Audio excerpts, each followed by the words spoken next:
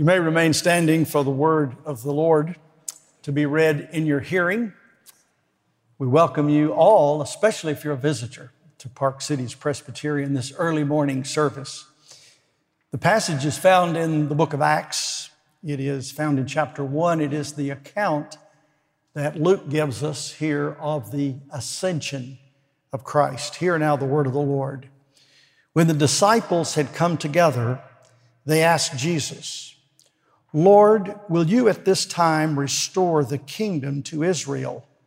He said to them, "It is not for you to know times or seasons that the Father has fixed by His own authority. But you will receive power when the Holy Spirit has come upon you, and you will be my witnesses in Jerusalem and all Judea and Samaria and to the end of the earth." And when he had said these things, as they were looking on, he was lifted up, and a cloud took him out of their sight.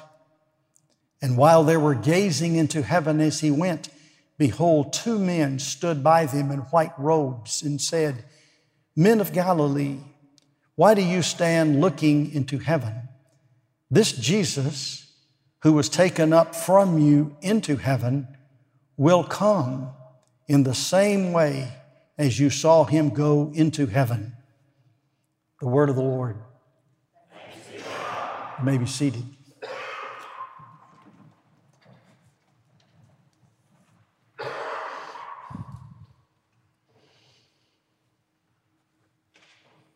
Luke gives us an account of the ascension of Jesus as he ends his gospel, as he runs out of paper, literally, and begins a second volume, the book of Acts. He starts that particular account with the ascension of Jesus.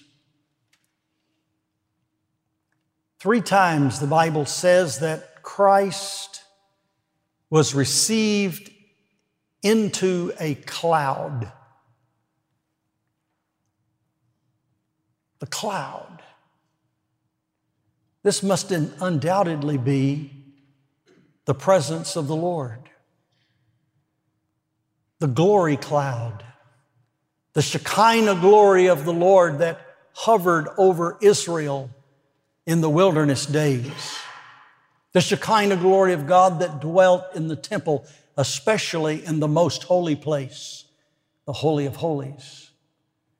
The cloud of the Lord that represented to the people some visible and yet amorphous manifestation of the glory of the Lord Himself. A cloud really that doesn't reveal so much as it conceals. It hides. Jesus was involved with that cloud on the Mount of Transfiguration. What an event that was in the life of the believers. Our text tells us that Jesus was taken out of their sight by this cloud at His ascension. That time when this text says He was lifted up. Jesus had said, "If I be lifted up, I will draw the race, all of humanity, mankind, the species, to me." He spoke this not only concerning the manner of death He would die, that is, He would be lifted up upon a cross, but also what would happen here, the ascension of Christ. The Bible speaks of the life and the ministry of Christ in sort of phases. We hear about His pre-earthly existence, the glory of heaven, and then how He laid that aside in His humiliation to become a human, and to come into human flesh and to dwell with all the confines of creation on earth as we all dwell. He came into our situation as one of us. And He suffered a life of numerous privations and humiliations. And He endured finally the ignominy of a trial and a beating and more trial and a crucifixion and death. And then He was put into the heart of the earth, laid into the dust. Humiliation, humbling, making Himself of nothing, becoming a servant, becoming condemned, being executed, being buried. That usually ends it for any mortal. But then the Bible begins to speak of an exaltation. And the story of Christ, even in His humiliation, in the depths of His humiliation, the Bible says that He was buried in a rich man's tomb. Just a little glimmer, just a little glimpse of the glory and the splendor of His regal majesty that He enjoyed with the Father. And in His humiliation there in that borrowed tomb begins His exaltation. He was raised by the Holy Spirit of God with power to a completely new life. His body was raised in glory. He had not seen corruption. He was in a glorified body. And He, as we have spoken of now for the last 2 weeks, spent 6 weeks among His disciples, the same group of people that had seen Him do everything else He had done. Heal, feed the 5,000, do all of those things, teach the Sermon on the Mount, preach. But now He's in this glorified body and He's teaching them the Scriptures, and He's teaching them all sorts of things during this period of time. But there comes a time when the Scriptures tell us that it was time for Him to be lifted up, to go beyond resurrection to ascension, really to go beyond ascension to enthronement. And the next time He appears, He will be coming in that cloud of glory. And the men in white apparel, who are probably, and no doubt, angels, give testimony, 2 witnesses. Things are confirmed with 2 witnesses. 2 witnesses say to the disciples, just like you've seen Him go into the cloud, He will return. He shall so come in like manner as you saw Him go into heaven. That's the glory of the coming King, the conqueror, the one who comes to consummate. Now, the disciples knew something of this scheme that I've been talking about for the last few minutes. The disciples knew that the Lord had always operated along the lines of seasons. As most of you know, there are 2 words in the original language for time.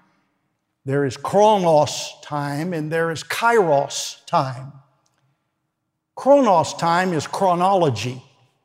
This happens before that, the 11th century, the 12th century, time as we mark it by calendars and by clocks. But then there is time that is kairos time. It is time with meaning. It's not just the rotation of the earth. It's not just the ticking of the clock. It's important things happen during this chronos, this chronology, that are significant.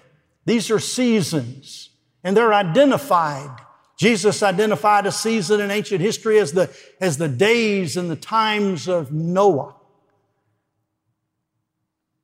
In the Old Testament, we find there was a designation of some times that were the seasons and the days of the judges. Certain things characteristically happened.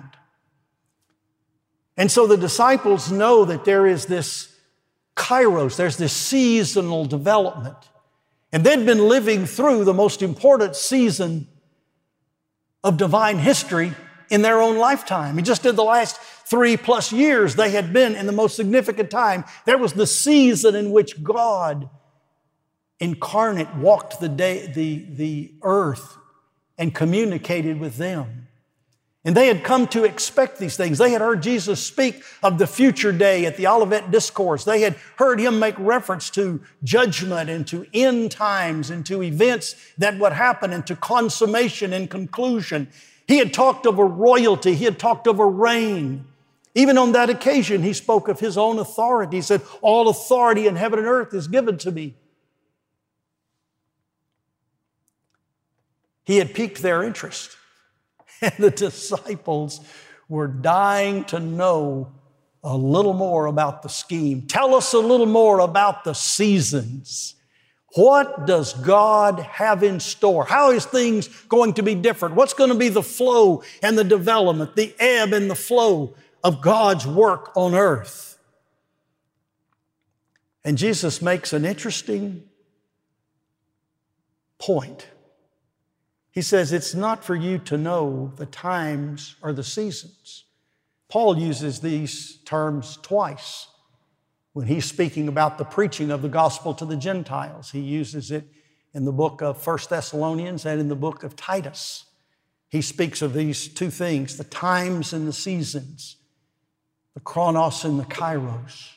And Jesus tells His disciples, it's not for you to know the chronos. You're not to know the chronology. You're not to know the day or the hour. You're not to know the date. So if you are a Millerite who set a date, which is long since past, for the return of Christ, you're really outside the purview of what you ought to be talking about because you don't know. The Lord Himself said He Himself doesn't know the day and the hour. That's the Father's business. You're not to know the date. Will it be 70 AD, 40 years hence, O Lord? You're not supposed to know that. Will it be 100 AD, 100 years out? Will it be 1,000, a full millennium out? You're not supposed to know that. Will the Lord come back in 1948? You're not supposed to know that. That's the Lord's business. That's the Father's business. Will He come in 2018? You're not supposed to know that. Nor the kairos. You're not supposed to know the chronology, and you're not supposed to know the seasons. You're not supposed to know the seasons. It's the Father's business to wrap it up. What He did do was set the stage for what they should be doing right now from this moment on until the next time they see Him in the clouds of glory. And it is a straight line, it's a flat line, it's an unswerving line, it's an uncurving line, it's an unchanging line, and it is not a broken line. You are to be doing one thing from this moment until the next time you see me in the clouds of glory, and it is what? You shall be my witnesses. He said, as you go, make disciples, teach them, baptize them. Teach them to observe things that I have commanded you. I have the authority to give commandment. This is military language. The Lord is telling His disciples they have an army to run.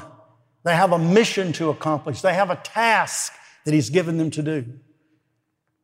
You're not to be fretting about the times and the seasons, but you're to be proclaiming the gospel to the world. In other words, you ought not to attend very many prophecy conferences and a whole lot of evangelism and missions conferences. Your business is not to speculate and to become an expert on the seasons. Now that's a gift. The Lord gives us discernment. In fact, there was a whole tribe of Israel that had that gift back in the old days. You remember that? It was the tribe of Issachar. God gave Issachar, the men of Issachar, the ability to know the times and the seasons. They could discern the times so that they could advise Israel. There's a certain wisdom that comes in trying to discern what is God up to at this time and in this place. But that's not the important thing. In season and out of season, the gospel is to be preached. And that's what Jesus tells them to do. He says, you are my witnesses. And He tells them the way they're going to do it is they're going to start in Jerusalem. He would not let them do what they had. Every fiber of their being was to go back to Galilee, to go back to Capernaum, to go back to Nazareth maybe, Cana, some of those towns of Galilee where they had spent so much time and they loved it was home. They wanted to go home. Jesus wouldn't let them. He told them to stay in Jerusalem till the Holy Spirit comes. And then He would give them the power. And they said, you will be witnesses. The witnesses were those who were involved in the drama. The interesting thing about the notion of witness in the ancient environment was a witness was not just a mere observer. A witness was not just someone that stood back and took notes or rolled tape. A witness was someone that was involved in the event, involved in the drama, and had been there and was part of the flesh and bone in the eyewitness experience, and then would testify what they knew from the perspective that they had at that time. That's what the witnesses were. That's who the gospel writers are. The Gospels are unique literature. They're not novel. They're not fairy tale. They're not straight didactic prose. They're not history in any technical sense. They're certainly not news reporting, as we would think of it. But they are the declarations and the assertions of the certainties of the eyewitnesses. In fact, the word witness means martyr. It's the martyria, is the witness. And a martyr is someone who's seen it, won't change his story, won't back down, won't recant, and if necessary will give his life for the testimony that he renders. And that's who a witness is. And that's who the disciples ended up being. They all died for the witness of the gospel. How important is this notion of witness? Well, we've got to see a little bit of the heartbeat of the Lord when we read a particular chapter in Isaiah. And it's Isaiah 43. It's a long chapter. It has 28 verses. But let me just read 3 or 4 passages out of Isaiah 43. Now, this is Isaiah, who was a gospel preacher. He preached the gospel of the atoning work of Jesus Christ. He was much a gospel preacher as Paul. In fact, Paul couldn't preach the gospel without Isaiah. Living almost 800 years before Christ, one of the great writing prophets, but he tells us the heart of God, what God longs to do, what God is doing, what God is setting forth to His people. And listen to him in Isaiah 43 as he begins to talk about the Savior. Now thus says the Lord, fear not, for I have redeemed you. I have called you by my name. You are mine. I am the Lord your God, the Holy One of Israel, your Savior. Because you are precious in my eyes and honored, and I love you. Listen to this. The gospel comes from the emotion from the heart of God is love. God so loved the world. That's where the whole saving urge comes from, is that God loves His creation. He loves humanity. He loves people, mankind. And this He says, fear not. How many times did Jesus say, fear not? More than he said anything else, by the way, and he says it several times in this 43rd Isaiah here. Fear not, for I am with you. What did Jesus say in his last words to his disciples? I am with you even to the end of the chronos, kairos, age, the end of time, the end of the world, literally. I am with you. Listen to this. I will gather you. The gathering of God's people is what the preaching of the gospel is all about. The gospel is to go to all the world. Every pair of ears is to hear the gospel. And those whom God has called by His grace will hear the gospel and believe the gospel. It is to go to the whole world. And that's what He said. He said, begin in Jerusalem where you're going to stay till the Spirit comes, but then you go immediately to Judea, which is the little small country there in that part of Palestine. Then Samaria, the large neighbor to the north.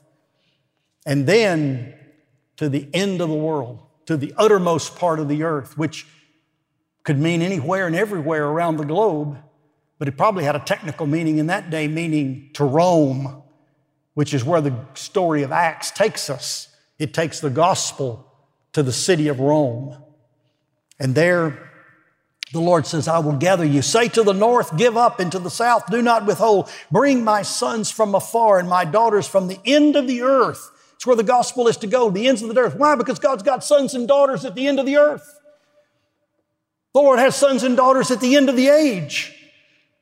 And He wants them brought in. Everyone who is called by my name, who I created for my glory, whom I formed and made. The creation is only completed, only repaired, only restored in the preaching of the gospel. The creation is marred by the fall, but it is restored in Christ. And the preaching of the gospel makes the creation once again for the glory of God. Listen, it says, all the nations gather together and the peoples assemble. That's literally what the word congregation and church and assembly means. It means the gathering together of God's people. Verse 10, you are my witnesses, declares the Lord, and my servant whom I have chosen, that you may know and believe me and understand that I am He. I am the Lord. I declared, I saved, and proclaimed. Well, if I were a preacher, I'd stop and preach right here. There's always a place to preach, somewhere in a sermon. And here it is. The Lord says, I declare. That's preaching the straightforward truths of the gospel message. And saved and proclaimed. Proclaim means to make it known, to broadcast it. And He said, I saved. In the middle of declaring and proclaiming, He's saving. Could it be that the gospel must be preached in order for men and women to be saved? Could it be that faith comes by hearing and hearing by the word of God? And how shall they hear except there be a preacher? And how shall they preach except they be sent? The Lord says, I declared, I saved, and proclaimed. Again in verse 12, you are my witnesses, declares the Lord. I am God. I am He. I am the Holy One. And then toward the end, He said, the people whom I have formed for myself, that they might declare my praise. That's the point of preaching and witnessing. It's in order that somebody might hear the gospel and come to know the Lord and become a walking, talking praise vehicle for the Lord.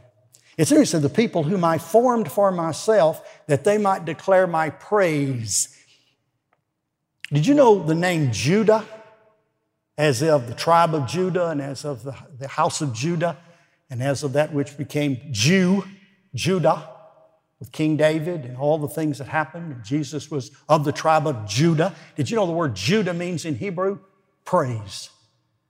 The name itself shows what we are to do in our gospel preaching. And then finally, let's not ever get away from this particular picture. Verse 25, of that chapter. I am he who blots out your transgressions. I will not remember your sins. That's preaching the atoning death, the cleansing, purging death of Jesus Christ. You never get away from it. You can say a lot of wonderful things about God, but you haven't told the essence of Him unless you've talked about the cross. You can say a lot of things from a pulpit. You can do a lot of preaching about God and His sovereignty and His wonder and His glory and His power and His goodness and His greatness, but you haven't preached the gospel till you've talked about, I blot out your transgressions and I remember not your sins. And then there's one more little phrase that I just can't walk away from. He said, I do that. I am he who blots out your transgressions and will not remember your sins for my own sake. Ultimately, the gospel is about God, His name, His glory, His holiness, His righteousness, His justice, His mercy, His love. That's what the gospel's about. Oh, we're the beneficiaries, and there's a lot to say about what accrues to us in the gospel. But the Lord saves us not because we deserve it, not because we're going to pay Him back and reward Him, not because He's going to make some kind of profit out of the venture, but He does it for His own sake. That's why we believe in the sovereignty of God. That's why we believe in the sovereignty of God in the gospel. The gospel is not who deserves it and who doesn't. It isn't about who makes this decision and who doesn't make that decision. It's not about who has a certain amount of gifts and a certain amount of manifestation of holiness. It's nothing about us. Ultimately, He does it for His own sake. It's His business.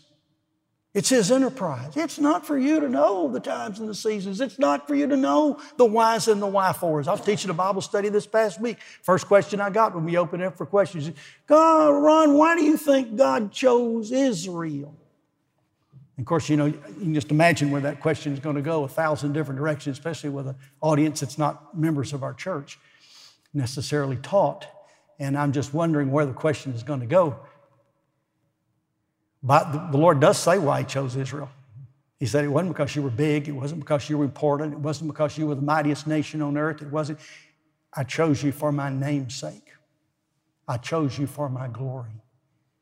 The mysteries of election that we scratch our head and we worry about, they all resolve into the mind and the heart of God. It's not for you to know why God does this or that. It is enough for you to know God. Don't worry about election. Just get to know the elector. Don't worry about whether election's fair. Figure out whether God's fair or not. Don't try to figure out how election comes about and how the people that I've chosen for my name's sake and called them by my name, how that all works out. Just hear God when He says, call unto me and I will answer thee and show thee great and mighty things which you know not. Just hear Him when He says, whosoever shall call upon the name of the Lord shall be saved. Just hear Him when He says, come unto me, all you that labor and are heavy laden, and I will give you rest. Hear Him when He says, he that believeth in me shall not be ashamed. Hear His voice and respond with a yes, I will, and I will bear witness to it.